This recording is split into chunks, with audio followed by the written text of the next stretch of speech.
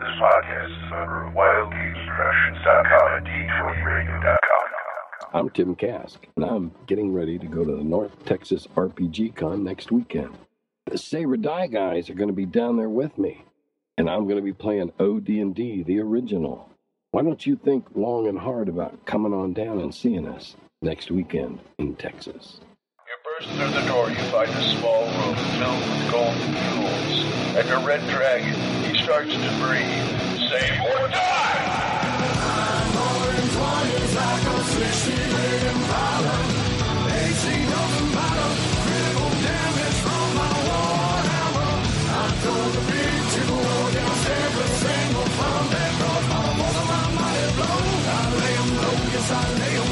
Welcome to the Save or Die podcast, a podcast about classic Dungeons and Dragons.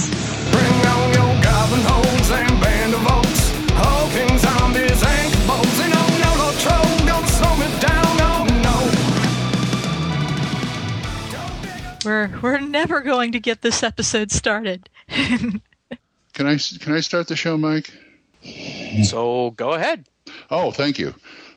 Hi, folks. Save or Die. DM Glenn here. This is number oh, wait a minute. Wrong show. Sorry. Mike?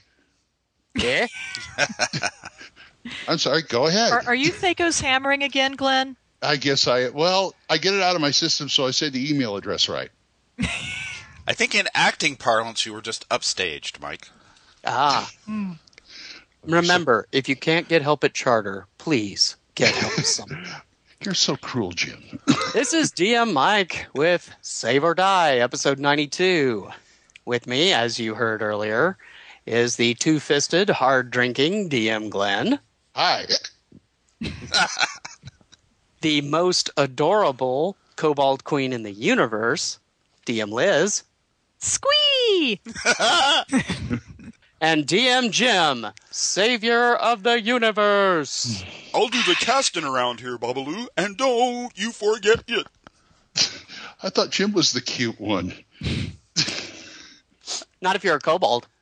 Ah, got it. Or We switch out. Or a Stewart.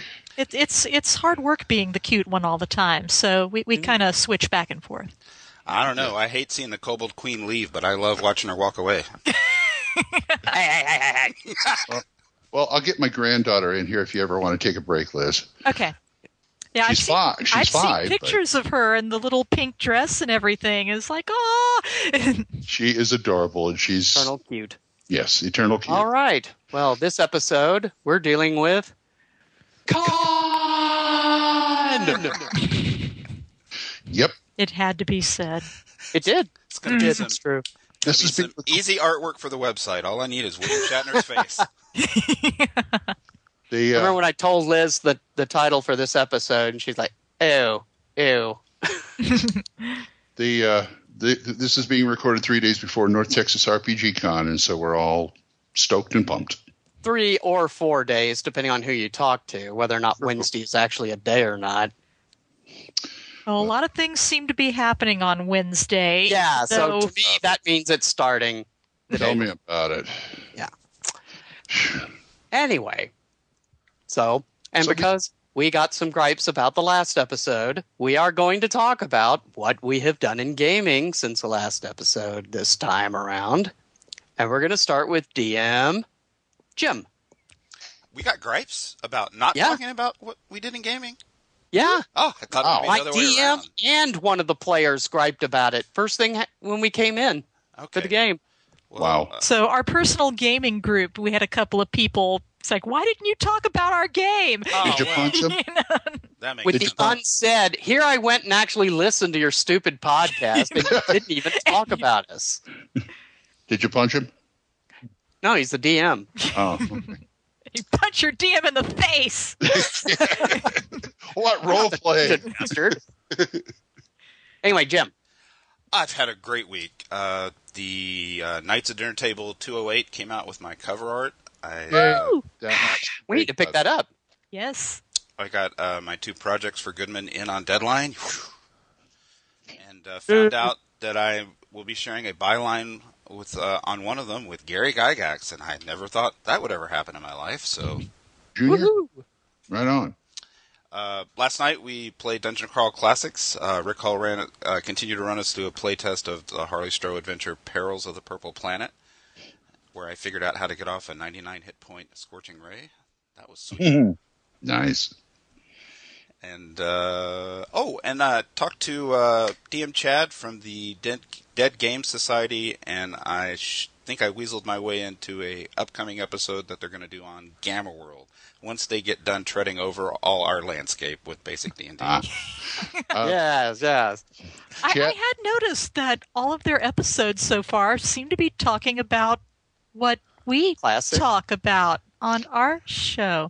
Yeah, not even advanced, just Well, it's tempting to give them a hard way to go, but I know what, having talked to Chad and listened to Chad on RFI and the Dead Game Society podcast, I know what they're doing. They're just doing it in chronological order, and they said they were actually basing it on the map that appeared in Gygax magazine #1. They call it Jason's map. It was a James Carpio article that envisioned the evolution of RPGs as a ring system of planets. The big infographic that they did. Yeah. So it was James Carpio's idea and a beautiful, gorgeous Alyssa Faden map that she did. Yeah, but they're doing stuff like getting the Greenwood's interviews and stuff like that. So, yeah. Young minds, fresh ideas. Now, Mr. Scott. So anyway, as I have that map right in front of me, eventually they'll be out to, Star Frontiers and Thieves World and stuff like that. Hey, Mike. Think we ought to double team them on Champions? Oh, it's been so long since I played Champions. I don't know I'd be of any use. You can remember. Besides, you can plug Victorious while you're doing it. Well, I mean, as much as I like D&D, it's like we talk about it all the time. RFI, I want to hear people talk about other games that I don't get to hear about. Nothing wrong but with I can understand why they're doing what they're doing. Yeah. Oh, I'm excited about the Gamma World episode. So. Yeah. Oh, yeah. As soon as I heard they were doing one, I weaseled my way straight in. Cool.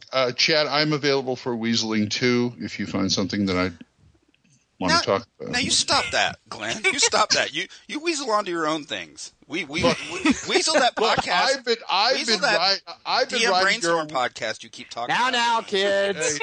I've been writing your weasel tale for a long time. What are you talking about? Okay, in your corners, don't touch each other's tails.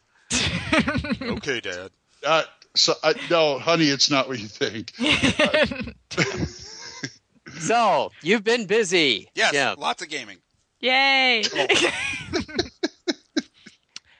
DM Liz. So anyway, Did that totally wipe your mind, Liz? I did mine. wow. We're doing our 2E game, and so we're talking about our group now, so hopefully they won't kill us next time we come to the table. It's like, yes, we mentioned you on the show again. Well, let's see. The past 2 game sessions in our weekly 2E game, my cleric has been stabbed by her own paladin because he keeps fumbling during combat, losing Repeatedly. his sword, and it flies through the air and seems to unerringly stab me in the gut, in the leg, in... He's just flirting with you. Apparently so. I'm not sure what that means. I do think there's going to be some penance involved because I'm supposed to be his superior officer. So anyway, I'm getting hurt more badly by my own fellow party members than I am by any of the monsters and villains that have been coming up against us lately. Especially psionicists. Yes, especially. Oh, yeah, we had a psionicist come up against us in last week's, or I guess yesterday's, game session. He showed up at the very end of the week before's game session, right before we closed for the evening. And Mike had been griping about it, ever since. It's like, stupid psionics. I hate psionics. Only things that should have psionic powers are monsters. Illithids, where they belong. So yeah. a player or an enemy? NPC. Oh yeah, just kill that guy. Did you have any mic rants during the game or after the game?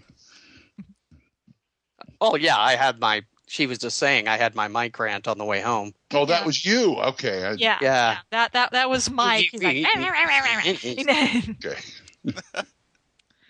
yeah. If and I don't have the survival psionics proficiency, so I guess I'll die now. No one has that proficiency.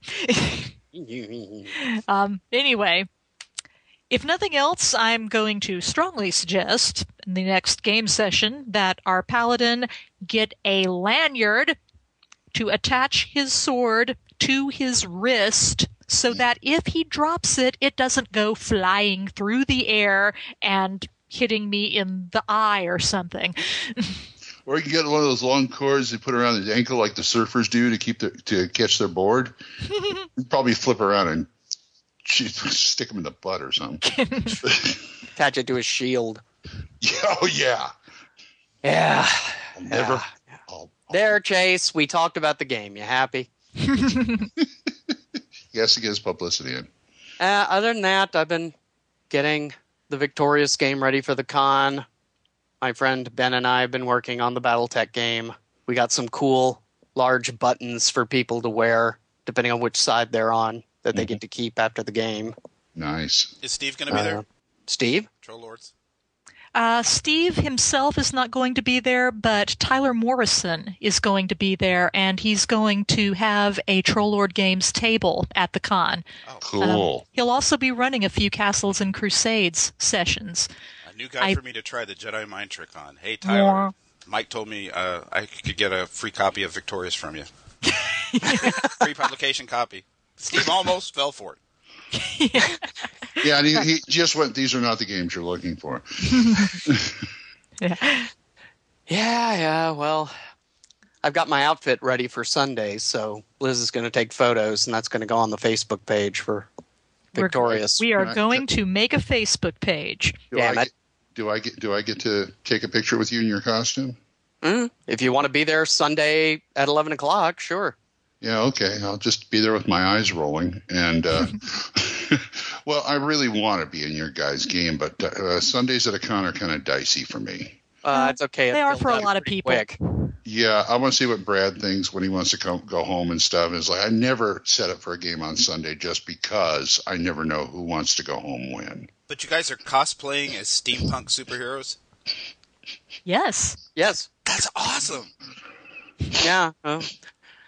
Liz even got me a special dress shirt to wear for it last week. So I got my top hat and goggles and everything. You're going to look like Willy Wonka. Probably, I hope so. The real one, the Gene Hackman one. No. Gene Wilder one. Or Gene Wilder, that's it. That. Gene Hackman. I got this wonderful image of Gene Hackman as Willy Wonka. Letting out my inner Lex Luthor there. You were close. You were in the 70s. Yeah. Pretty good. Okay, Glenn. Oh, gosh, you guys have had so much fun. Let's see what I've been doing. Well, we had a regular. I haven't. Well, no, it's kind of chaotic. We did the regular Labyrinth Lord game way. Now I can't remember what the hell happened there. But the last 2 Thursdays, I've been playtesting my convention game, and it's been interesting. I didn't know ghouls were that tough. Rule Cyclopedia, right? Yep. And did you TPK him? No, almost killed it. Almost killed a fighter though.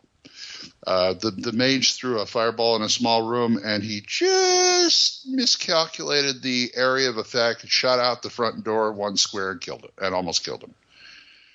But unfortunately, he made his save, so the cleric could rush over there and pour something down his throat and say, "Hey, come back."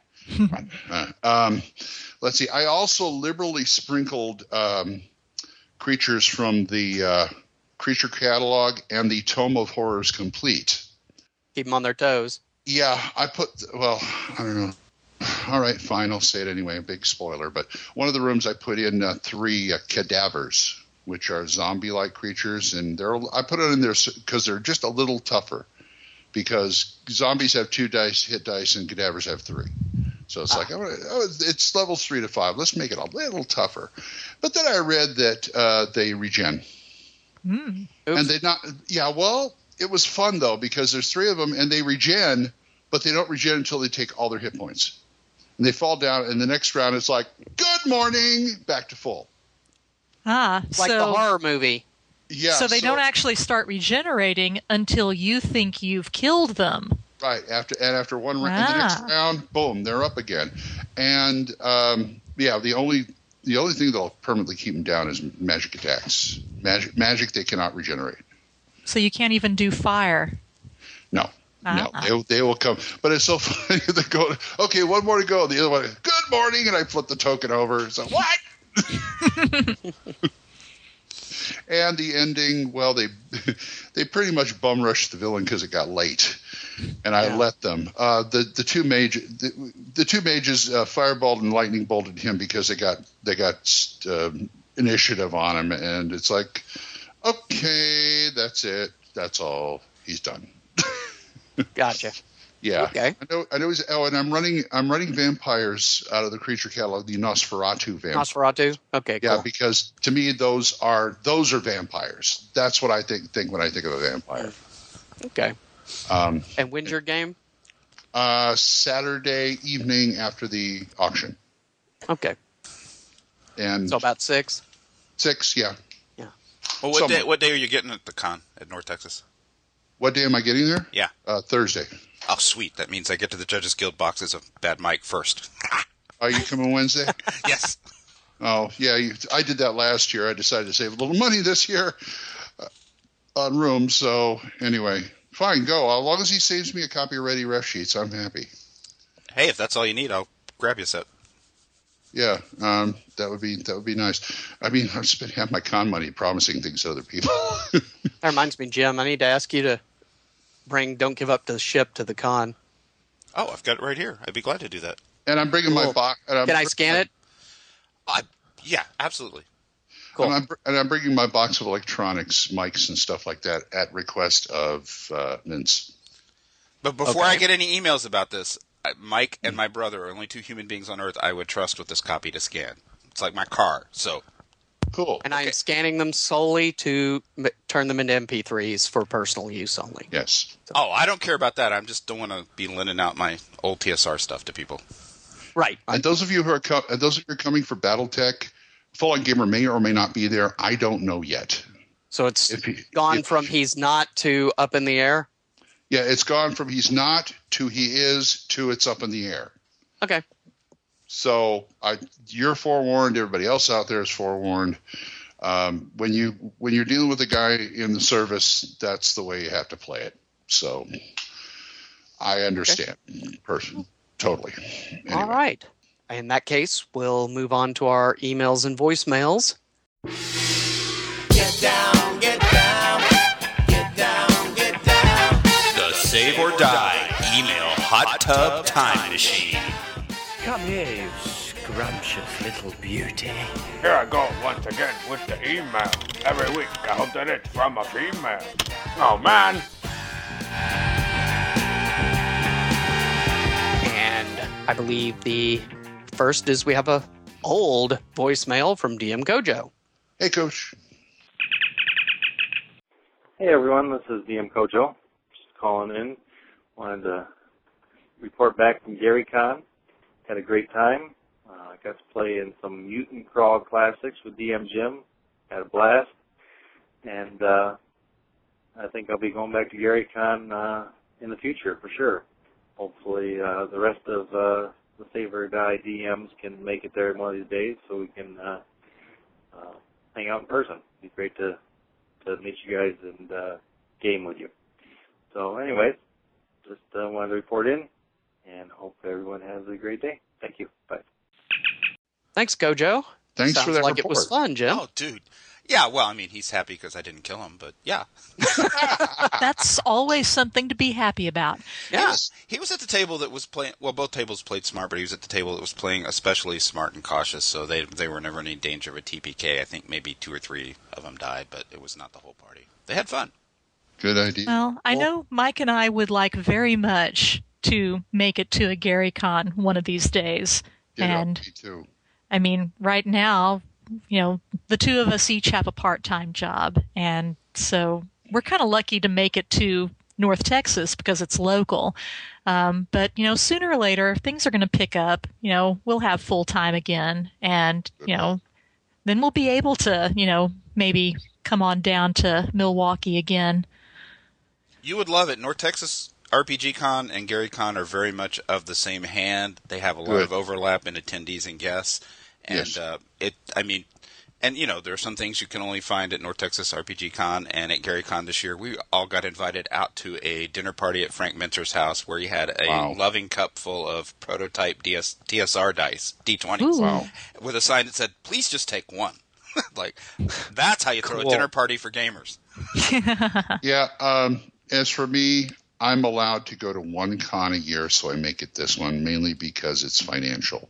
Yeah. I go to 10 of them if I could. But one of these years I'm going to have to miss North Texas for Gary Con or Pacific or Dundra Con or something like that. Well, I don't want to get all mushy, but North Texas Con is my favorite con because I get to game with you guys. It's the only one I get to see. Thank you. Woohoo! Yeah. All right, so then. One of these years, maybe. It's like me going to Gen Con. It's like one of these lifetimes. Plus, if you come to Gary Con, you can meet DM Kojo in person. And my eye level with him is not quite his chest nipples. That guy is tall. Chestnuts. It's a big guy. Okay, so emails. Emails. Emails. We have them. Hey, we're caught up though, right? We are more or less caught up. Yay! We still got a few. We're going through emails from the month of May now. And so, we're only a month behind, and that's kind of in the realm that I'm comfortable in. A month behind by 1 day. Yeah, well, this is true. As we are recording, it is June 1st, so, if we had recorded yesterday, then we'd be good. We'd be good. Okay, emails. Our first email is from Angelic Doctor from the OSR Gaming Forums. AD. And he writes, DM Mike, I don't believe that even the consequentialist, quote, ticking time bomb, end quote, scenario would necessarily absolve the paladin from all sin in regards to applying torture to sentients. We are not talking about the postmodern, quote, ends justifies the means, end quote, Jack Bauer of 24 infamy after all. In direct contrast to this, the paladin is the very model of the chivalrous Christian knight at his best. Mediocrity and bad historical examples be damned. My 2 EPs. Thanks, and keep up the great work on the show, and do me a favor, recommend that Mr. Wampler temper his political comments, or at the very least provide a comical foil in response. As a libertarian-leaning Roman Catholic and a Texas nationalist, I care little for the pseudo-left versus right dualism of American politics, and I much less have a desire to listen to it in a gaming podcast. Muchas gracias, DM Raul, Angelic Doctor. I'll do the comic foil, but you have to pay me extra. Pay you? Hey, I'm still getting chips on the side. We will double your salary. Thank you. I'm still a capitalist at heart. We will double your salary, Glenn. Oh, wow. More Electrum pieces. Anyway, Lord, I don't even know what to say. I don't remember what I said yesterday in the game, so if I offend anybody, I apologize, but I'm just trying to be funny. As far as the Paladin, I was pretty much talking how I would run it in my game. If one was running a truly historical, as far as the iconic Paladin Christian Knight, then I think he has a point. But you'd have to be running all Paladins as what amounts to Christian Knights. Mm-hmm. And in some areas of Classic, particularly with Law and Chaos, that can work. But most games I've been in don't generally play it that way. So it's, as usual, your mileage may vary. Yeah. So you're kind of coming from what you think would be more of a polytheistic attitude, as far as depending on what god or goddess your particular paladin was working toward. Yeah, and by definition, polytheistics tend to be a little less absolute than monotheistics. And that's not a criticism, that's just the way each system works historically. But I do think if you're going to run a Christian medieval knight, then he's right. The ends wouldn't justify the means. And yeah, you could save the world by saving the tipping time bomb, but you've still sinned and will fall from being a paladin, somewhat like Lancelot. So you're saying you are the very model of a polyistic paladin. I'm not, but I allow them. My answer is simpler. I just used the movie Excalibur as an example, in which case most of those guys lost their paladin powers at one point. That's true. Even Lancelot. Lancelot went nuts. And got him back, though, in the end. Yep. Well, I do know in one of our 2E games, again, our usual group, this was a couple of years back, but Mead, when she was playing a paladin of the infamous Mead. Yes, the infamous Mead. I've never loved a player I never met in my life so much as Mead. She's a real hoot to play with. I think you would love her to pieces. That's a halfling paladin. Anyway, she was playing a paladin of Helm, right? Yeah. Yeah. Anyway, she did something, and I forget exactly what it was, but she was not sleeping with the halfling. I remember that. No. And it was not killing an orphan, but she did something that caused the god Helm to, basically, revoke her license. Yeah, revoke her paladin license, and she became just a regular fighter. And she had to go on this, big quest and do a lot of penance in order to, redeem herself in the eyes of her god. And, the DM played it out. It was over the course of several months of game sessions before, she was able to, regain her grace, so to speak. That's awesome. Because, a lot of what we talk about on the show tends to boil down to game mechanics, but if you can give me legitimate role-playing opportunities, I'll let a lot of rules bend and flex. Mm-hmm. So to have to, now you have to go on, it's like, I spend 50,000 XPs and this many thousand gold, now I've got a magic ring. That sucks compared to, you have to spend 3 months of your campaign going out and role-playing through getting the stuff to make the ring. Yeah. Mm-hmm. Yep. Yeah. Not to mention when you have paladins in need of penance, you can, as the DM, you can point characters into all sorts of adventures that way. That's an awesome plot hook. Okay. Thanks for the email. Next one. Thanks, AD. Okay. Our next email is from John Williams. And John is basically sharing with us a very interesting, I guess it's a magical object. It's called Bernard's Training Dummy. A level 1 spell usable by all classes able to cast spells. An enchantment with a duration of 8 hours. Material component of a small wooden doll required as the target of the enchantment. Casting time of 1 minute.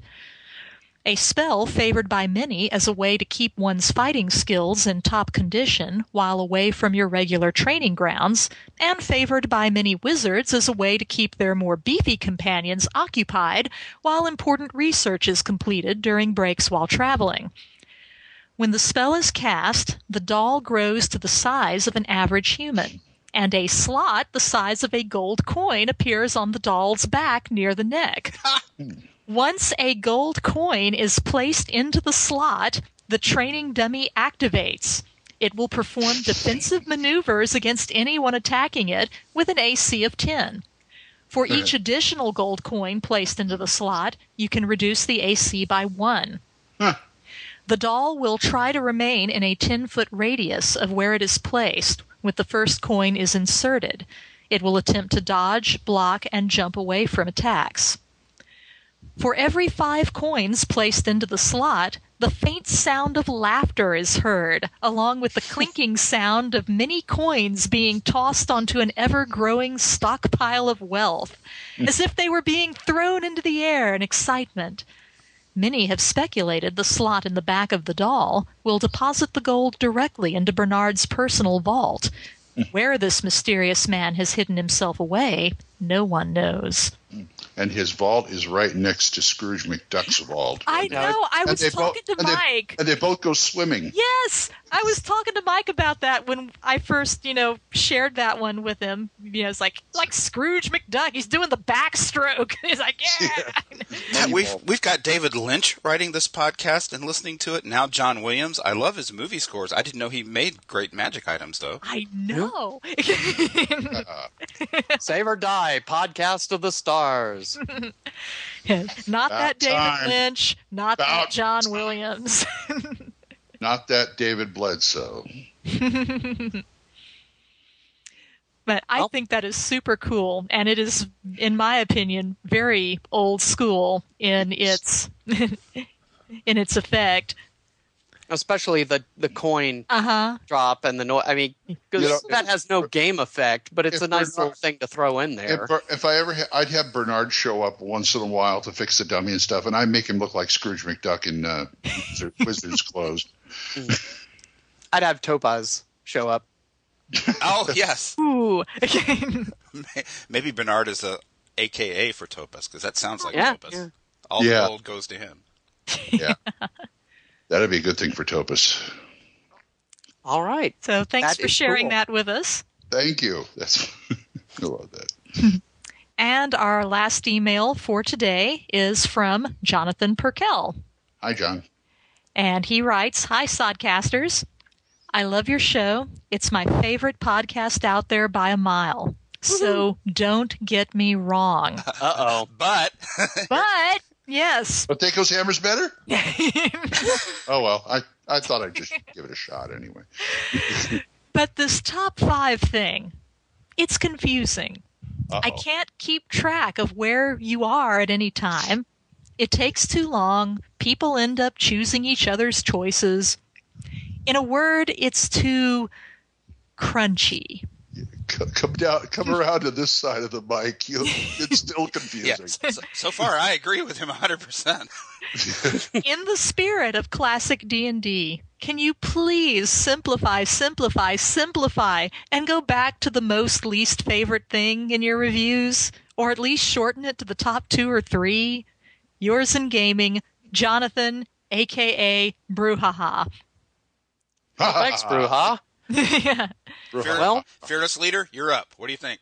Well, the original idea behind the top 5 was to, frankly, save time, because before that we were spending the entire episode, and usually both Game On and DM Fiat, talking about every various aspect of the episode. So the intent was to shorten it down and make it simpler. Is the opinion then that it's not? Well, we did initially ask. We did initially ask when we started this, if people were listening, didn't care for it, to let us know. And he did. We have had, a few people now say they don't care for it. On the other hand, we really haven't had anybody write in saying we love it. I do know that as far as marketing goes, you're far more likely to hear from people who are unhappy than people who are happy. Usually if someone is happy with something, they're not going to say anything one way or the other. So why do we get emails saying our show is great? So that we'll read them? I don't know. Well, we shall take your words under consideration. Maybe we do need to modify that. I think he has a valid point in doing the top 3. We could fill an episode with that. My mind is always like, can we get a whole episode out of it? Well, can get a whole episode? This smacks of heresy, I realize before I say, but we could just prepare each of our top 2 or 3 selections to make sure Glenn doesn't steal mine. Quite true. See, I have an issue with that too, because to me it's like, who cares if Liz does mine and Jim does Mike's, as long as you got something fresh to say about it? Well, past couple of times I've been trying to choose more than 5. That way if somebody steals mine, I've got a couple of extras. But if the consensus is it takes too long and it's too confusing, we might very well need to revisit it and come up with a different paradigm. Rethink it? Okay, we will. And if you want to give your opinion on that, where can they send it, Glenn? Well, everybody, including Mr. Brew, can send it to saberdiepodcast@gmail.com. Or send in a voicemail at 940-536-3763. 3-SOD. Yeah, and we'll ignore you there. I mean, no. Glenn might ignore you. We won't. Now let's take a break, and we shall talk about Con!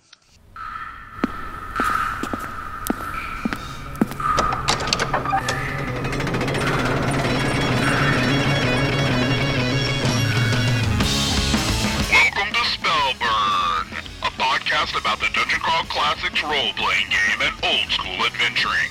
Join the band and party like it's 1974.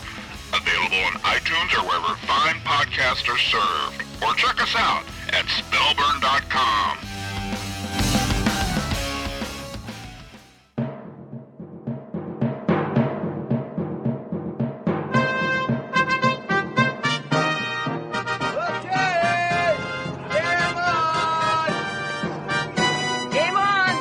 Game on!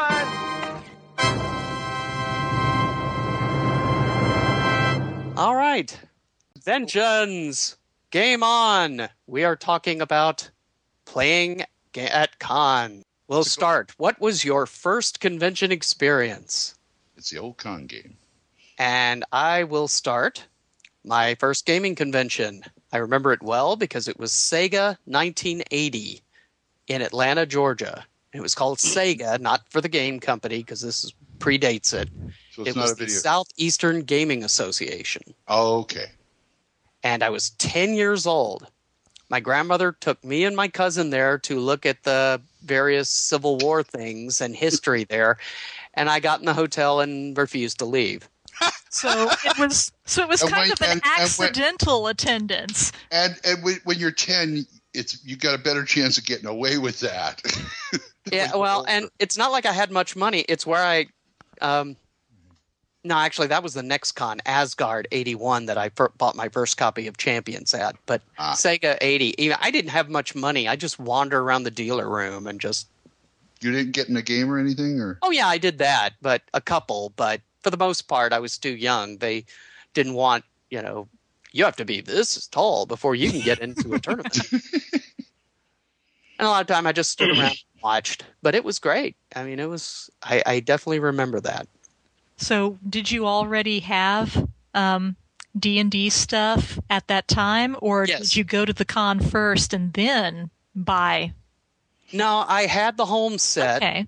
And one of the brown books, I think it was Greyhawk at the time, because I was gaming with the Delta Area War Gamers earlier that year. And this was like September or October of 1980. Dogs.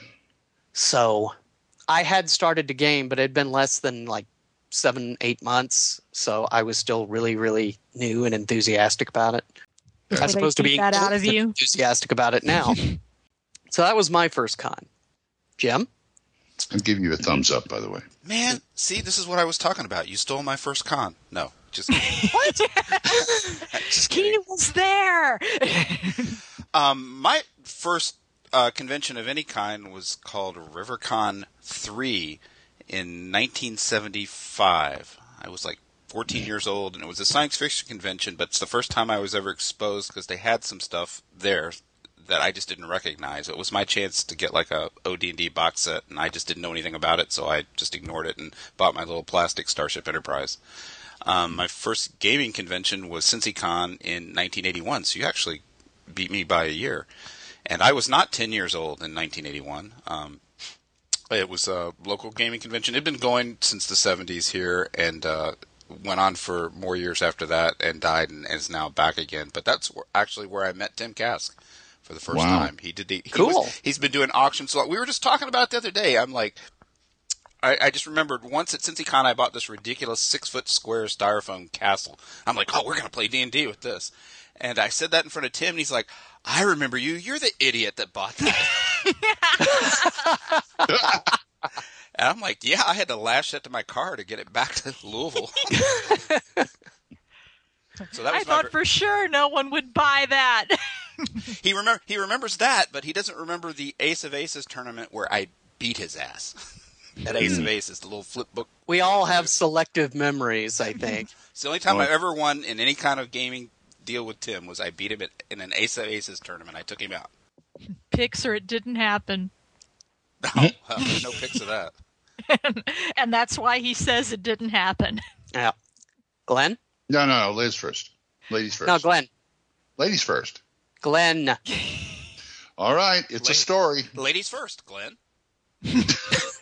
Hey. All right, it's a story. This goes back to when I first got into D&D. My first wife got me into D&D. It's a story. A lovely lady. No, not at that time. We were in the Chicago area at the time, living in the time, and I saw a newspaper article about D&D. Never heard of it. My friend brought the home set, and we made fun of all the god names and all that kind of stuff. And I didn't think anything of it. But we moved to San Jose, and she said, "You know that game D&D that you guys wanted to do?" He says, "Well, I found a bunch of people where I'm going at City College here that play it, and that's how I got into D&D." And then through them, our DM had the first edition Champions book, which I immediately borrowed and drew up about 5 superheroes. And then I found out there's this con called GrimCon coming up in Oakland. Cool. And Becky said, "You can go one day." Not Becky, I'm sorry. My first wife said, "You can go one day." And I said, "Really?" And and I have to go with you. Okay. I went there, found a Champions game, and the gal wouldn't let me play my character. Why not? Because by that time, the second edition had come out that fixed everything. It's all when they changed like elemental control and stuff? Yeah, when it went from like the black and white to the color cover. Oh, bah. And so I bought that. And okay, next time. That was my first convention. GrimCon, DundraCon, Pacificon. I did all the West Coast cons, even OrcCon. Okay. So that was my first experience, no matter how truncated it was. Thanks, Melissa. That wasn't long at all. Liz? All right. Well, my first gaming convention was when you and I went to Milwaukee Game Fest. Ooh. Back in, 2003? I think. Yeah, because we did that as, kind of a 10th anniversary, thing for us. Because it was going on, in August. It wasn't exactly when we got married, but it was really close. So we decided we would treat ourselves, and it would be kind of a 10th anniversary, doodah, and we flew up to Milwaukee, and it was at one of the hotels, really the one nice that they hotel. Used to have the Gen Cons at. Yeah, and we got got a room at the same hotel that the convention was at, so we didn't have to drive around anywhere. Really nice, expensive room. We spent a lot of money to do this con. Remember when we ordered room service and they brought a pizza with wine glasses? Yes, that was so hilarious. Wow. But yeah, that was my very first gaming convention that I ever went to. I'd gone to several conventions before, but none of them were, for gaming. They were multimedia stuff. Right. Dallas Fantasy Fair, OCon in Oklahoma, a lot of stuff like that. I'd never gone to a gaming convention before, and Mike and I went together for the first time back in 2003. And another reason we went to that one was because they were having the first AD&D 1E tournament in decades. Yeah, and Gary Gygax was going to be there. And we wanted to support old school gaming, so we went there to specifically play in that AD&D tournament. Wow. And if you made it to the very last round, then Gary Gygax would be running the final session. And, Mike and I signed up for it. We've told this story before on the show, and we figured, we're not going to make it all the way through, but it'll be fun. And we wound up, our group made it. We won the tournament. Cool. And, as I've said before, on the one hand, it was really cool. And, we met Gary for the first time that, when we went there. And it was cool that we got to do that. But on the other hand, we had not anticipated, making it all the way through the tournament. We thought we would have time to do other stuff. And instead, we were doing the tournament for the entire weekend. It was 4 separate rounds, 4 separate sessions. It's like, we're not going to do any of this other stuff. We're still in this tournament. Hour 14. Is this still fun? Are we still having fun? But the dealer's room is right over there. I can reach it. And what's more is that was like my 5th D&D tournament at a convention I'd played at, and I had always been knocked out in the first round. So when we were getting in it, I was telling Liz, it's really unlikely we're going to get beyond the first round. It doesn't happen. And then we'll do some other stuff after that. No, we won't. So 2003, right? Yes. So that's really before there was a pronounced OSR movement. Yes, and that was why we, spent the money for the plane tickets to go, because, we were hoping that this was the very first Milwaukee Game Fest, and it was, these guys' first convention. They were doing specifically an AD&D tournament. Gary Gygax was going to be there, and we were hoping that if we went and if we, told everyone that we were there for the AD&D tournament and we came from Texas for the AD&D tournament, that it would encourage them to keep doing it. Mm-hmm. So, partially we went to make a point that people still cared about it. Because, at that time, Dragon's Foot had only just been around for a year or so. And, the OSR was still in its a infancy. definite minority. And, this was the height of 3E, so we were the outcasts. But anyway, see, that's what's great. If you're listening to this at home and that sounds groovy, you can do that now in 2014 by going to North Texas RPG Con or Gary Con. That's right. That's right. Whatever end of the continental U.S. you may be living on, there is an old school convention that is kind of near you, or there north or south, or there are regular conventions now that will run the occasional old school game. Or if you're our Canadian friends, there's always OSR Con A. Yeah. Or if you're in the Great Lakes region, traveling there shouldn't be very hard. Yeah, especially if you want to see a green one. Anyway. I thought you were going to say, and if you're Canadian, there's always Skype. Ouch. We love you, Angry Monk. Yeah. Speaking of cons, have any of you guys played tournaments before at conventions? Never. Just that one we were talking about. Yeah. Jim? Oh, see, I'm about to lose every drop of old school cred I have. The only tournament I've ever been in was a Magic the Gathering tournament in Florida at a game convention. It's okay. Does it make up for it that I was drinking at the time? It's before I got sober. Well, it explains a lot. Yeah. Now, I will say I've never played Magic, but there's some gorgeous, gorgeous art on some of those cards. So yeah, I've never been in an RPG tournament. No, sir. Okay.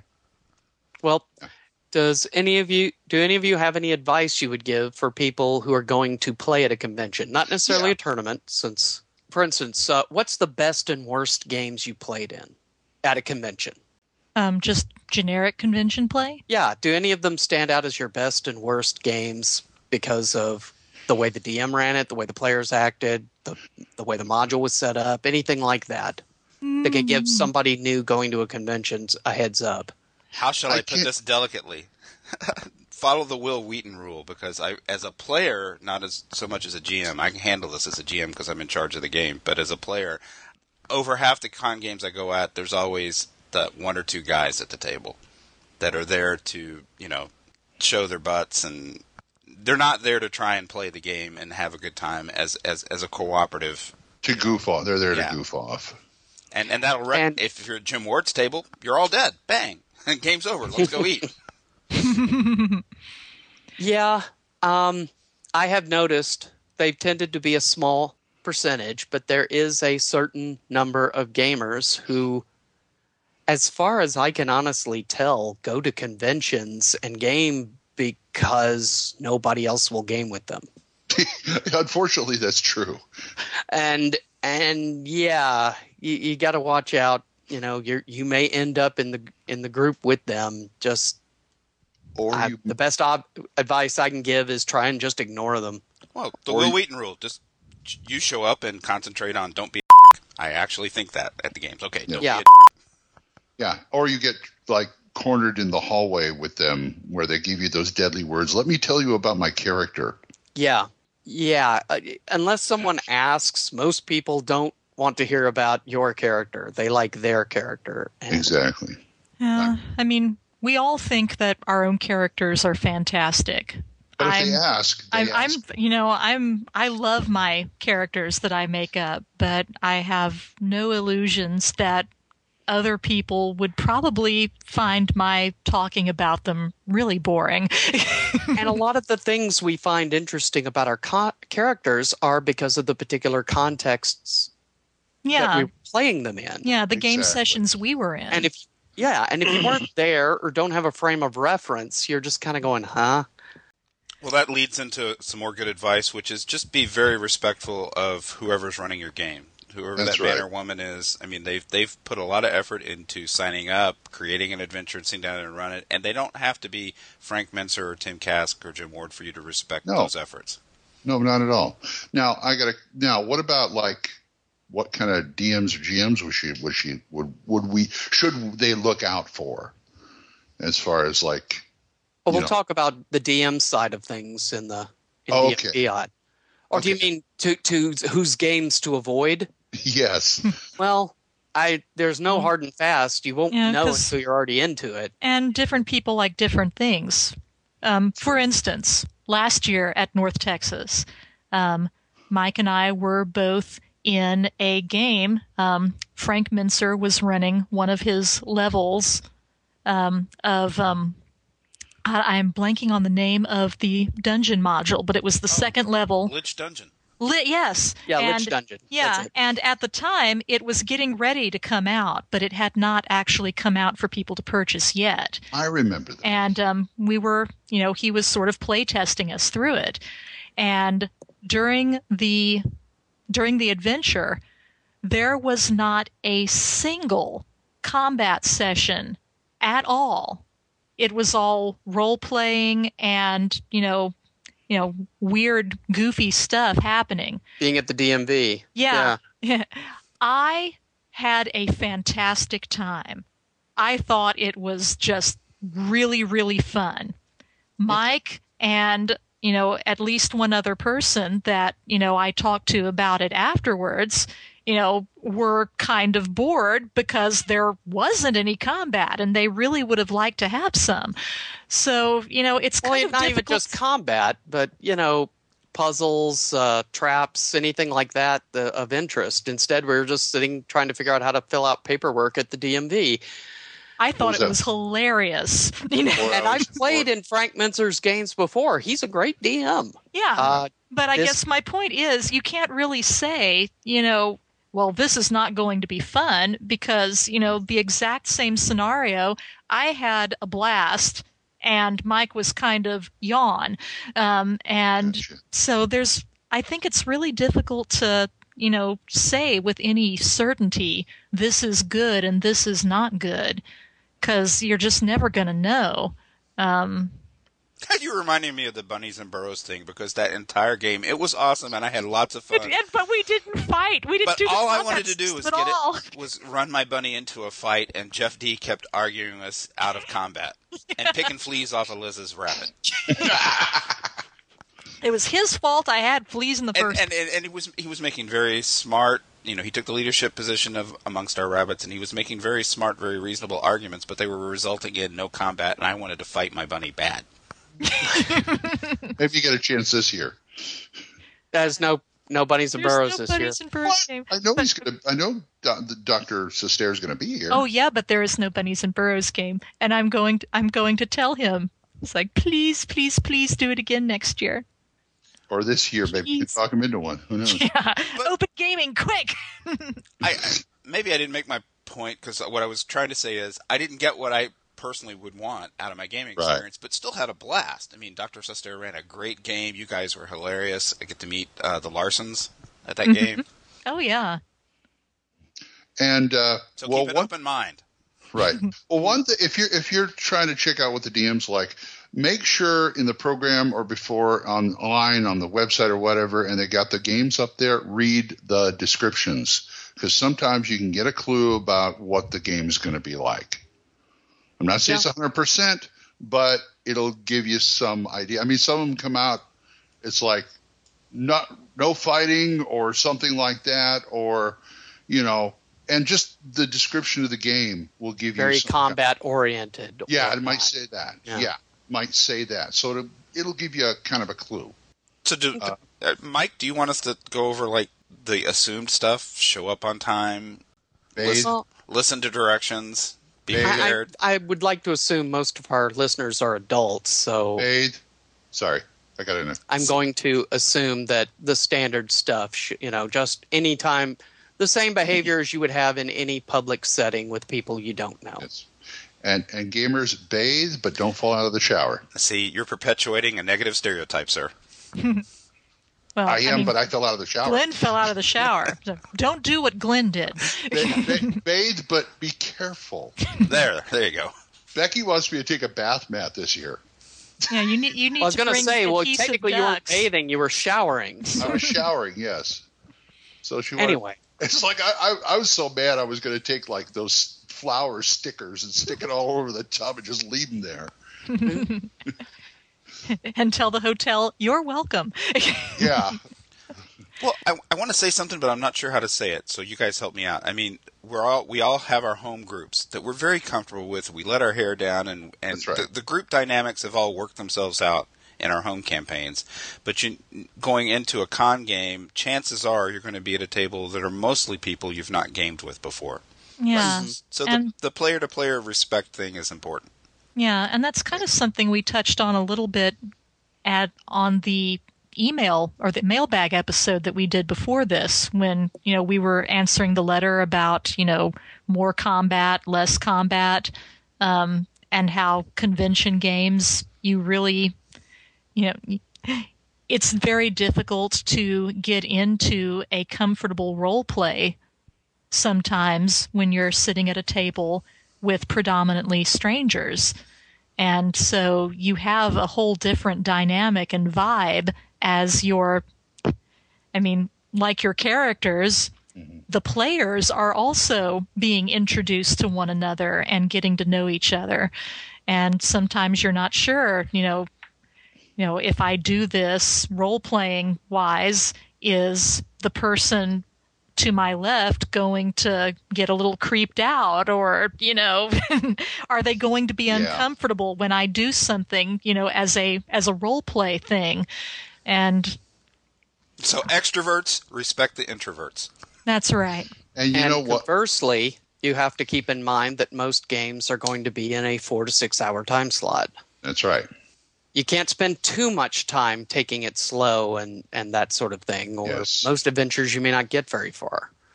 Well, let me say that at cons, I know Jim's going to fall down and laugh when I say this, but at cons, I am very aware of other people's play styles and adjust accordingly. Why would I fall down and laugh at that? That's awesome. How long does it generally take you, would you say, when you sit down with a group of strangers to kind of figure out, the people around you, okay, this person is, blah, and so forth? That never stopped me before, but it's, within 30 minutes or less. It all depends on how full the bottle is. But well, the three of us were at Bad Mike's B1 game last year, and that was awesome. And along with 10 other people, or however many it was. Right. You get the feeling of who's the introvert and who's the tactician and who's the extrovert and all that kind of stuff. And any adult who's been gaming for a while can probably tick that off in their mind pretty fast. And I do. That is one of the reasons why I have enjoyed North Texas, is because being there from the beginning, it started out pretty small, and it's still it's larger now than it was when it started, but it's still small enough to feel like, kind of like Norm going into Cheers. It's like, hey, I know these people. You see familiar faces. So I don't have quite that sense of sitting down with a bunch of strangers there, because I would say 9 times out of 10, not counting Mike being there with me, when I sign up for a game, there is almost always at least one other person at that table that I either know or who I remember seeing. That's right. So I don't feel like I'm, alone in a sea of strangers, and that makes it a little easier for me. That's right. And to play off what Liz said, obviously a lot of this advice will be different when you're going to Gen Con. Yeah, or some other big con. Yeah. Most of this is small to medium, which is generally what the OSR cons tend to be. I love it. Every year I go there and Frank sees me and says, "Hey, Smokey." Well, in the show notes you've got... Thank you. In the show notes it just says best and worst and why, and I thought you meant which con would we individually rate as the best or the worst, because Gen Con is my worst, period, and it's just because of the size. Me personally, my psychology, I have trouble dealing with 45,000 other human beings for 4 solid days. This is true. Yeah, and that's just me. Some people thrive in being in huge groups. They feel like they're part of a very large collection of people, and that's fine. But yeah, personally, it just gives me a headache. Maybe because I'm old.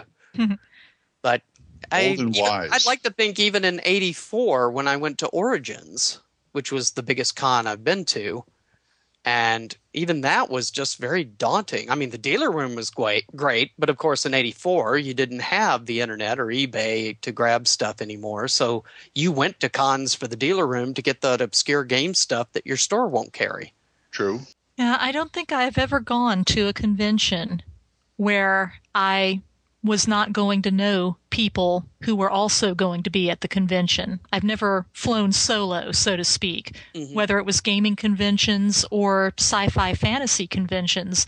I always went, because I knew there was going to be at least a small handful of people that I'd be able to meet up with and hang out with. And if I was just going to be going by myself and I knew that I'd be by myself the whole weekend, I don't know that I would have, gone to the trouble to go. Oh, you've got it snookered, though, because it's the old party trick. If you want to be guaranteed to have an intelligent person to talk to at the party, you bring one, and you always do, right? You've always got Mike. Yeah, but before, say, my very first convention ever was the Dallas Fantasy Fair, which does not, exist anymore, but it was pretty big in the, Thank you, Larry Langford. Yeah, pretty big back in the day. And I went because I knew friends of mine were going to be there as well. And, of course, also at the time, I lived in Tyler, Texas. It was in Dallas. I wasn't going to make a big trip like that, to go to a convention where I didn't think I was going to find anyone. You tended to ride with Lynn, right? Yeah, I tended to ride with Lynn. And, I went to OCON for the same reason. Lynn was going to OCON. I went with her, and Mel White was going to be there too. And, so I knew there's going to be 2 people there who I know, and I'll hang out with them. And so, I want to know someone. I don't mind a huge convention so much if I know that there's going to be, a couple of people there that I'm going to be able to easily find and do things with. But that being said, it's nice that gamers can come out of their shell a little bit at a big con, small con, a con they don't know, just to make friends. Don't be afraid to, strike up a conversation with a guy you don't know. You might meet him at the next convention. That's how I met Mike Curtis. I went to Walgreens and picked him up a carton of cigarettes. On that subject, to talk briefly about the other way you game at a convention, which is open gaming. Yay! And that's sort of, you've really got to be willing to go up unless you already know people there, you know, if you see some people playing and they've got a DM screen out for Classic or First Edition D&D or whatever, and you think, hey, that sounds good, you're going to have to go up and ask if you can play.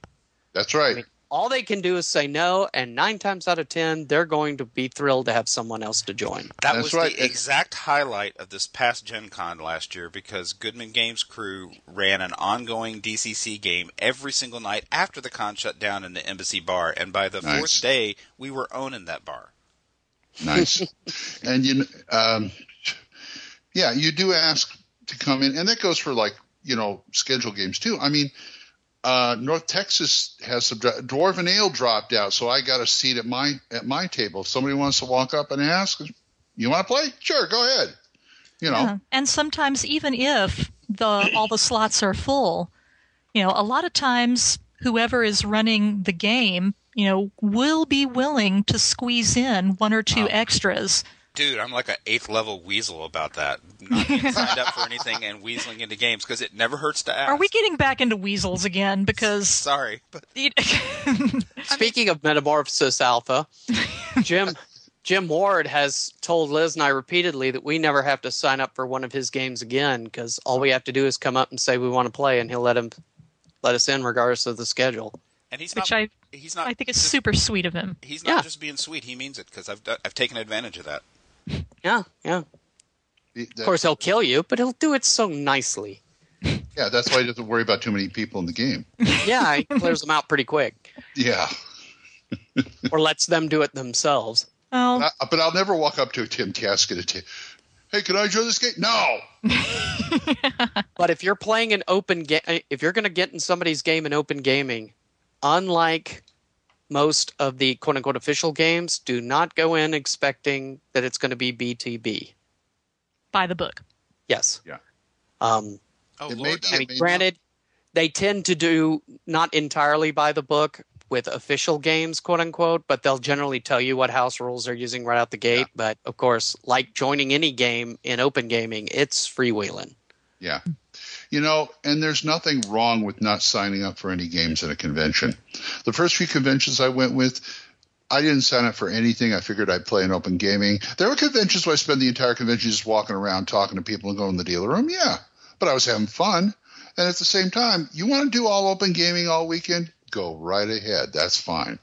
Hey, yeah, there's nothing wrong with that. If you really wanted to play in one of Tim's games, Glenn, and you just approached him and asked politely if you have an extra seat or somebody doesn't show up, can I play? He would be totally open to that.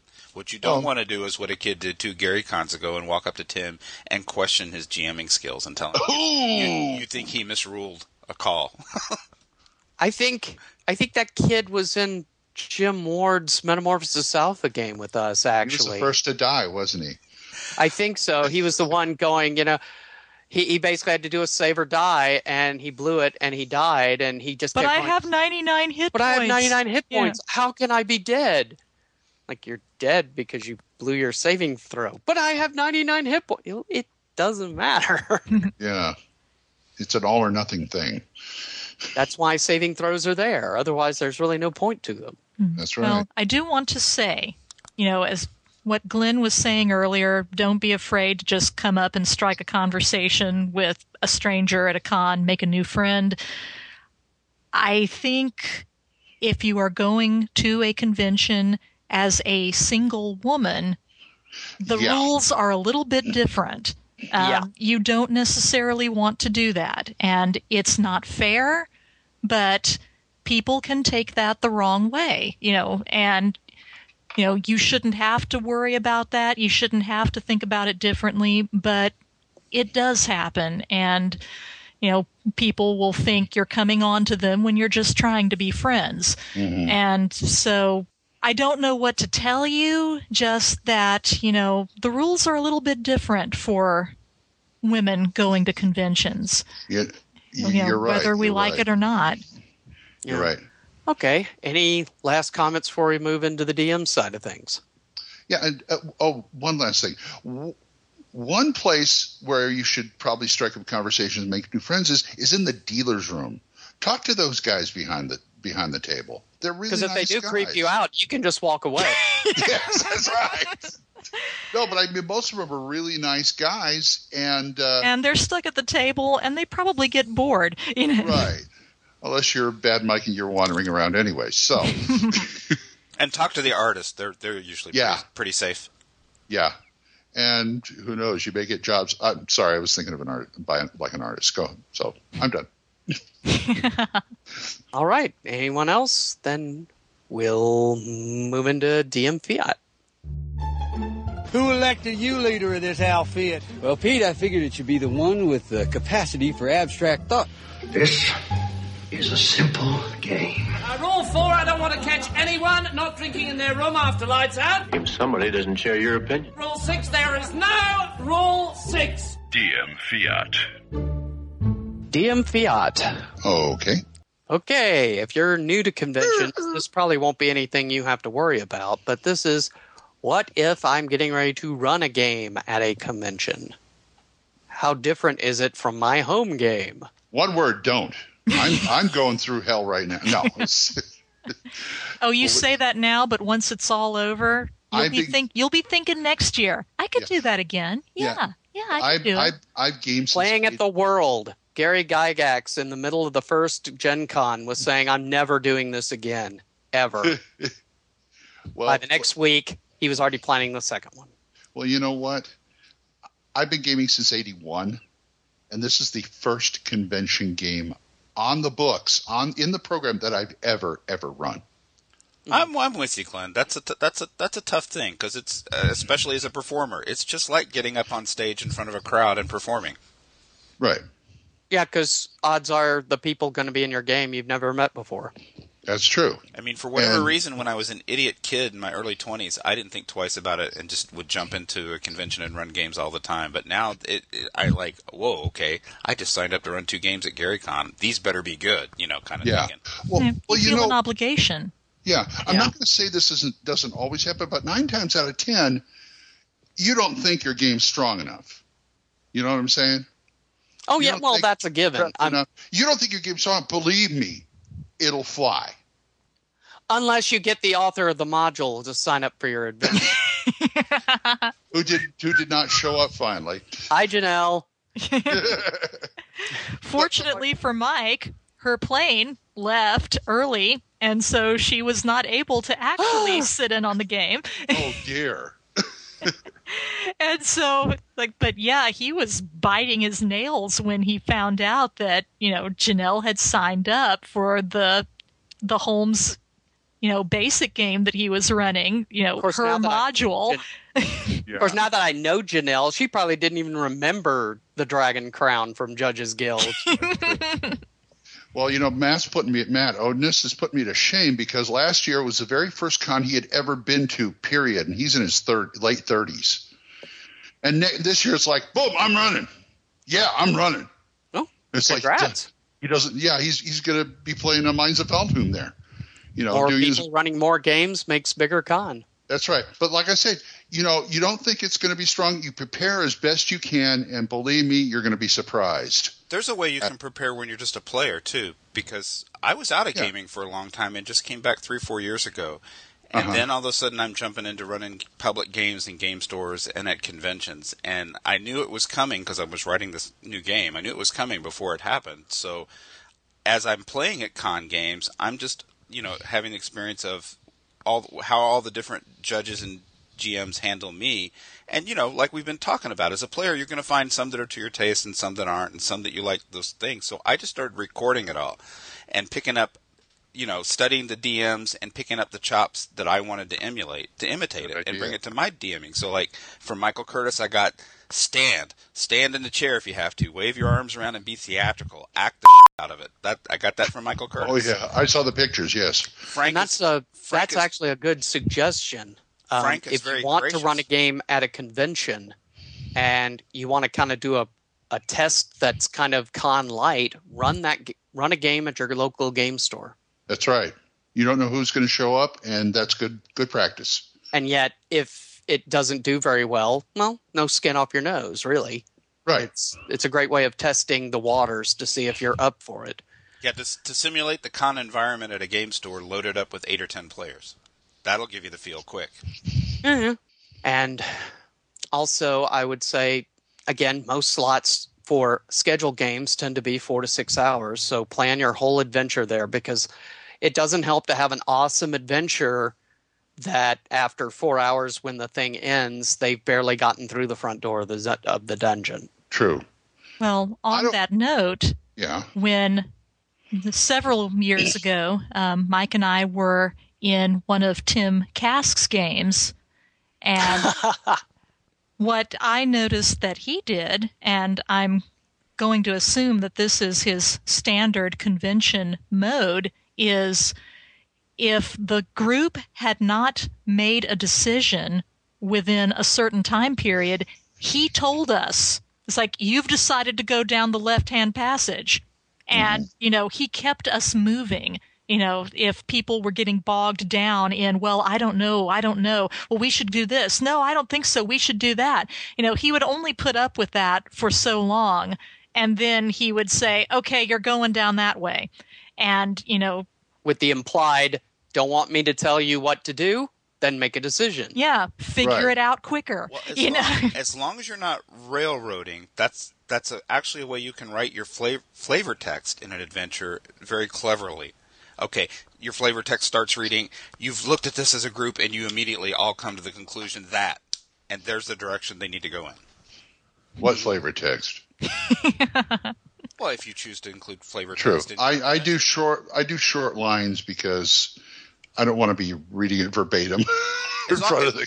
As long as you do that as an aid to the players and not as a railroad thing, because they're going to do what they want to do anyway. Yeah, I was about to say. And always assume they're going to do what you don't want them to, because they generally will. That's when you just kick back and realize it's only a con game, and if everybody's having fun, who cares if they get to the final encounter?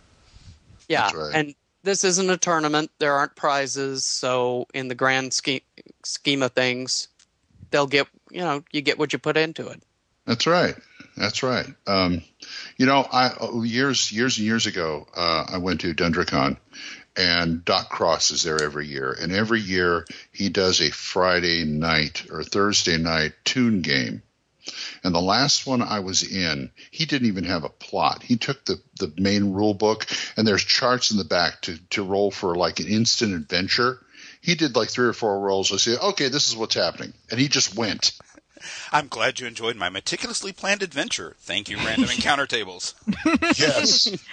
Well, I think Toon especially is a very good vehicle for that kind of gameplay. It's a great convention game. Because you don't expect Toon to make constant linear sense. Right. So you can I just have detected a consistency problem in your adventure. And an anvil falls out of the sky and hits you. Yeah, pretty much. Moving on. You don't expect consistent linear logic in Toon, but somehow Vince made that same conclusion in Marvel Superheroes. Hey, when you're rolling up your powers randomly, you pretty much just throw logic out the window. That's right. Just go with it. This is what God gave me, so I'm just going to use them. I just wrote a game like that. What are you talking about? It's awesome. And I will be, by the way, folks, I will be bringing Marvel Superheroes and Ghostbusters with me. So it's a different thing than running a home game. It's a different animal. You probably would not go wrong by having handouts and other things for your party, especially if you're expecting to have a lot of players. Yeah. Pre-gens, yes, because rolling up characters, it always takes longer than you think it's going to take. Even in basic. Don't let them bring their own characters. Don't. Yeah, either pre-gens or they roll it up right there with you there. Yeah, don't let them bring. I did that once doing the Mayfair City State of the Invincible Overlord, and that was a headache. That never ends well. Yeah. No. I mean, if you want to save time and get going fast, have your own pre-gens and let the players pick from what you give them and, just go, because then you're not running into anything unexpected from anybody, and the the characters are already made up, so you're not spending 20 minutes everyone rolling up and asking questions and passing books around.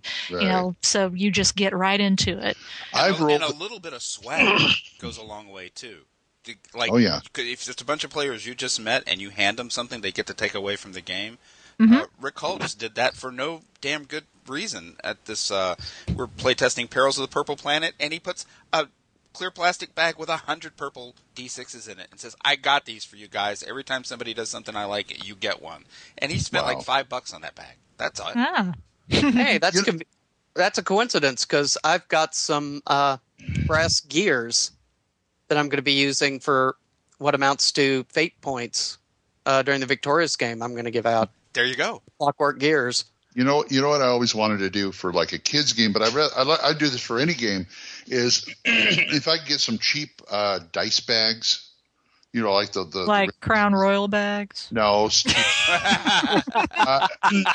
It's some cheap dice bags. Excuse me, and buy like 10 rolls of Neckos, and take out all the. I beg your pardon.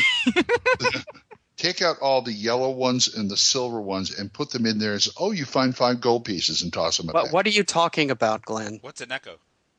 What's a Necco? What are you guys from Mars? A candy. No, we're from Earth. Where's your Neckos from? New England. That's NECO, right? NECCO. NECCO, okay, yeah. They're like little hard candies. Yeah, they're discs. Don't get offended. Discs. I just hadn't heard of them. Yeah. No, I thought everybody heard. Oh, kind of like when we did ECS stuff, Liz. We used to get the chocolate coins with the gold foil. Yeah, with the gold foil. Oh, yeah, I've got it now. It's that old-timey candy they had back in the 60s. Right. It's kind of a hard penny candy sort of thing. Yeah, it's a hard candy. Those are the same people who make the conversation hearts during Valentine's. Yeah, they're sort of chalky. Yeah, but I mean, you give them the yellow ones. You find some gold pieces. You find some silver. You give them the silver, the gray ones, or yellow M&Ms. Or M&Ms are good too. Note to self: next time, check Google before you give Glenn a hard time. Well, the great thing about the Neckos idea is because they are kind of chalky tasting, you're not going to be tempted to eat them. It's like, well, where are those gold pieces? What gold pieces? Are you kidding? I used to eat those by the ton. They're kind of flavorless. They got a little bit of a flavor, but they're kind of bland. I like the old when they used to make candy cigarettes in the packs back in the 70s. That's it. I'm bringing Nick. That's it. I'm bringing packs of Neckos for you guys to the convention. There's the joke in Knights at Dinner Table. Don't where make me eat them. Patty's running a game and she hands out everybody their hit points as like M&Ms or Skittles, and one player's down there eating his own hit points.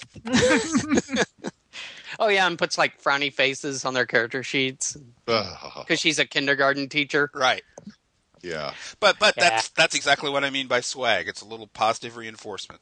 It is. And not expensive stuff or anything. Just a little something to mark for the game to help the game move faster along, and and makes your game stand out. That's right, and don't forget all your stuff. Yeah, I'm not talking just about rule books and stuff, but I mean Battle Mat if you need it. Stuff you depend on. I make a list. I already have a list made actually for North Texas, and I make several lists. I've got a list. Twice. Yeah, I've got a list of the gaming things that I want to be sure and pack. Then I have a list of the food and drink that I want to have for us to take to keep in our hotel room. And I have a third list of extras like, plastic Ziploc bags, napkins, paper plates. Trash bags. Yeah, trash bags. And, there's all kinds of stuff to think about. And if you have, I don't have a whole lot of electronic devices, but I know a lot of people carry them around now. Make sure you've got everything charged up. Make sure you've got extra batteries for things. Bring your cell phone charger. Yes, bring your cell phone charger. Doug Ray saved my ass at North Texas Con last year because I have to have my MacBook Pro to keep track of my work. Plus, I'm posting stuff from the convention, and I left my power adapter at home. Mm-hmm. And so I show up to the convention with 4 hours of battery life and I'm done. And he's just like, oh, I'll take care of that. An hour later, he hands me one. Yeah, and, if you've got stuff like character sheets and things that you want to have, also bring a thumb drive that's got that stuff on there. Because if you do forget the physical stuff, most hotels have an office that you can go and you can print stuff out on the printer in there as a guest of the hotel. Yeah. So I would say, have a backup of, the physical stuff that you're going to need for whatever games you're playing or running in on a thumb drive that you can print out at the hotel if need be. And a backup of a backup. And, yes, you can't have too much backup. and as far as pre-gens go, this is how I write them up. I give them all the basic stats and saving throws and stuff like that, or steal them out of a book or whatever. But I leave hit points blank and equipment blank. Because I'm running, like I said, this year, like this year, I'm running levels 3 to 5. My group, it's like you get max hit points first level, then roll for the rest. So, and that gives the players kind of it starts getting them into the game. A little bit something of agency of I own. As long as they don't blow their rolls. Oh, yeah, and I let them name of course, you got to let them name. I mean, we were getting some doozies at the playtest. We did have a Leroy Jenkins. Oh boy. Well, Glenn, that's the best point we've made in the whole podcast, is because it's always the challenge as a DM to make sure the players feel like they have player agency. That becomes especially difficult at a convention with a table full of strangers. That's right. But it's still just as important to try and pull off as you're running the game. And in a way, you may feel like you're helping the players by giving the NPC or the handout pre-gen a name, a background, a detailed history and everything. But in a way, that's kind of limiting. It's a little counterintuitive. Yeah, well, because it's then harder for the player to make that character their own. I found it is anyway. Right. I do that. Like I said, you guys name what you want. I'm going to scrub out the names anyway when I hand them out as pre-gens. So, you just leave a few things blank that they can decide for themselves, especially, and if they need equipment, instead of passing the book around, all this stuff, I've got what I call a working copy that Matt made of the Rule Cyclopedia, and he bound in there that article, Different Totes for Different Folks, from Dragon Magazine. And I just go, okay, you're a fighter. Here's a fighter kit right here. You want to buy this? Yeah, and that's, kind of like Bad Mike does in his Search of the Unknown game. There he has kits that you can buy for like X number of gold, Adventure Pack number 1 or Adventure Pack number 2 or Adventure Pack number 3, and just plunk down that money, and very quickly you've got the short list of what you just bought. Glenn, are you going to let your fighters have war dogs going into the dungeon? I never thought of that. I think he's killed all of the dogs in Bad Mike's town. How could you not have thought of war dogs? I was one of these years. I'm going to bow out of Bad Mike's games. Whoever takes my place, I'm going to demand that they buy the dog. It's a tradition now. Yeah, it says you can take my place on condition that you buy a dog. You take a dog with you down there. It's good for at least one encounter. All right. Only one. Well, we need to wrap up. Okay. Any final comments on running a DM or DMing a con game that any of you would like to throw out there? Prep and do your best. Do it, man. Help the convention. Help your community. That's right. Oh, it's going to turn you. I've never run a game at a con, so I have no personal, personal feedback. I take that as a to personal challenge, Elizabeth. See, now, Liz, next year you can run that Call of Cthulhu with the Warner Brothers characters we were talking about last episode. You can do that Shadow over Innsmouth. I couldn't do the voices. You would have to do all the voices. Or were we talking about it in the game? It was the game yesterday. It was the game. We were talking about doing, Dunwich Horror or Shadow over Innsmouth, but with the Looney Tunes characters as Droopy Dog and some of the other types. Cthulhu. Because nobody sneaks up on Roger Rabbit. Be very quiet. I'm hunting Cthulhu. hunting Howes. That's good. Anyway. I can see. All right. What cons do each of you plan to go to this year? Liz. North Texas. No other con this year? Oh, well, we are going to be at the Rose City Comic Con again this coming October. Mike has been asked to be a guest again.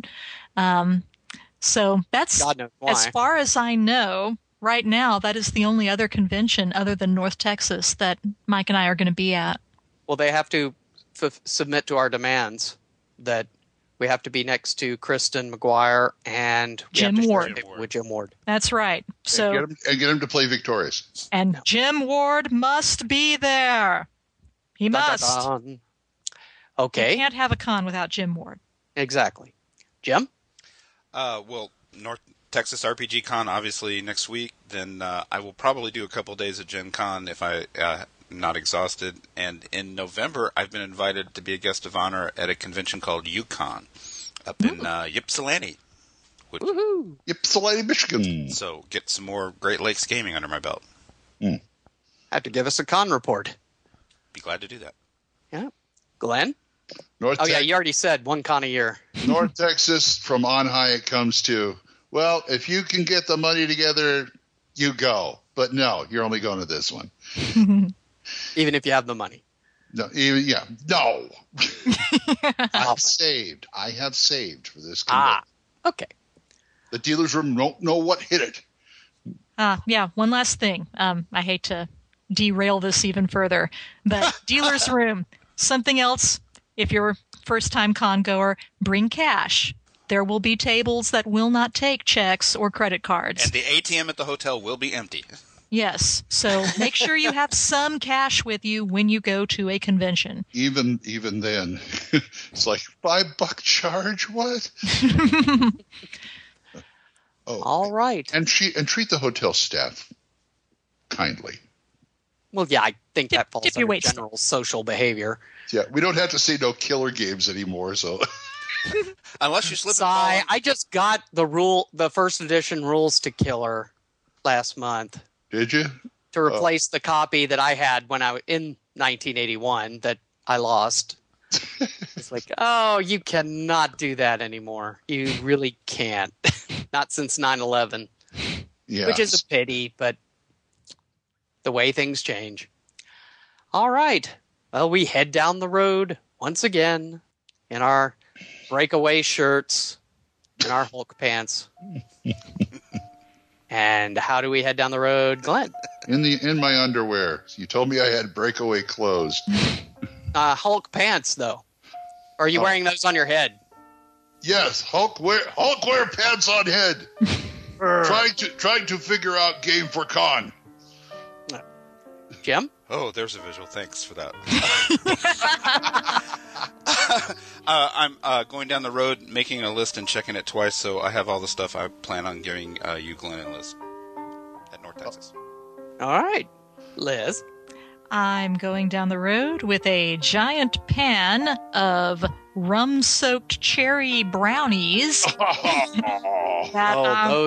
I'm gonna be were bringing. a big hit. I am bringing those to the con. Dun, dun, dun. Hey, you might. Well, I would be going down the road to the con, but I'm stuck in the hotel in Sega 1980 still, wandering around the dealer room and having no money.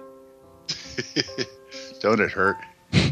Yeah, but I'm 10 years old again, so I don't care.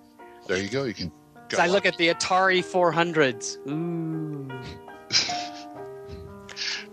All right, well, we're off to the con, and we'll be giving y'all a con report from North Texas, or about North Texas. Maybe we'll actually even have some footage from North Texas. If we all make it back home alive. Yeah. Exactly. I think we should have Bad Mike on again after the con so we can tell him what's wrong with it.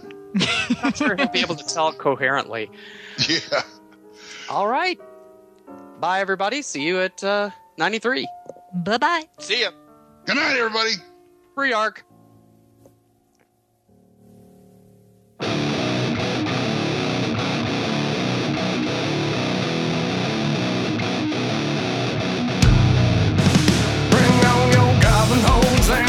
The Saber Die Podcast is a production of Wild Games Productions in association with D20Radio.com. The Saber Die theme music is provided by the band Mississippi Bones. You can find them at MississippiBones.bandcamp.com.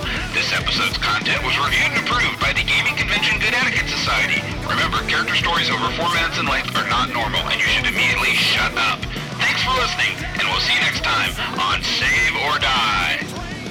I'm rolling 20s like a 68 Impala.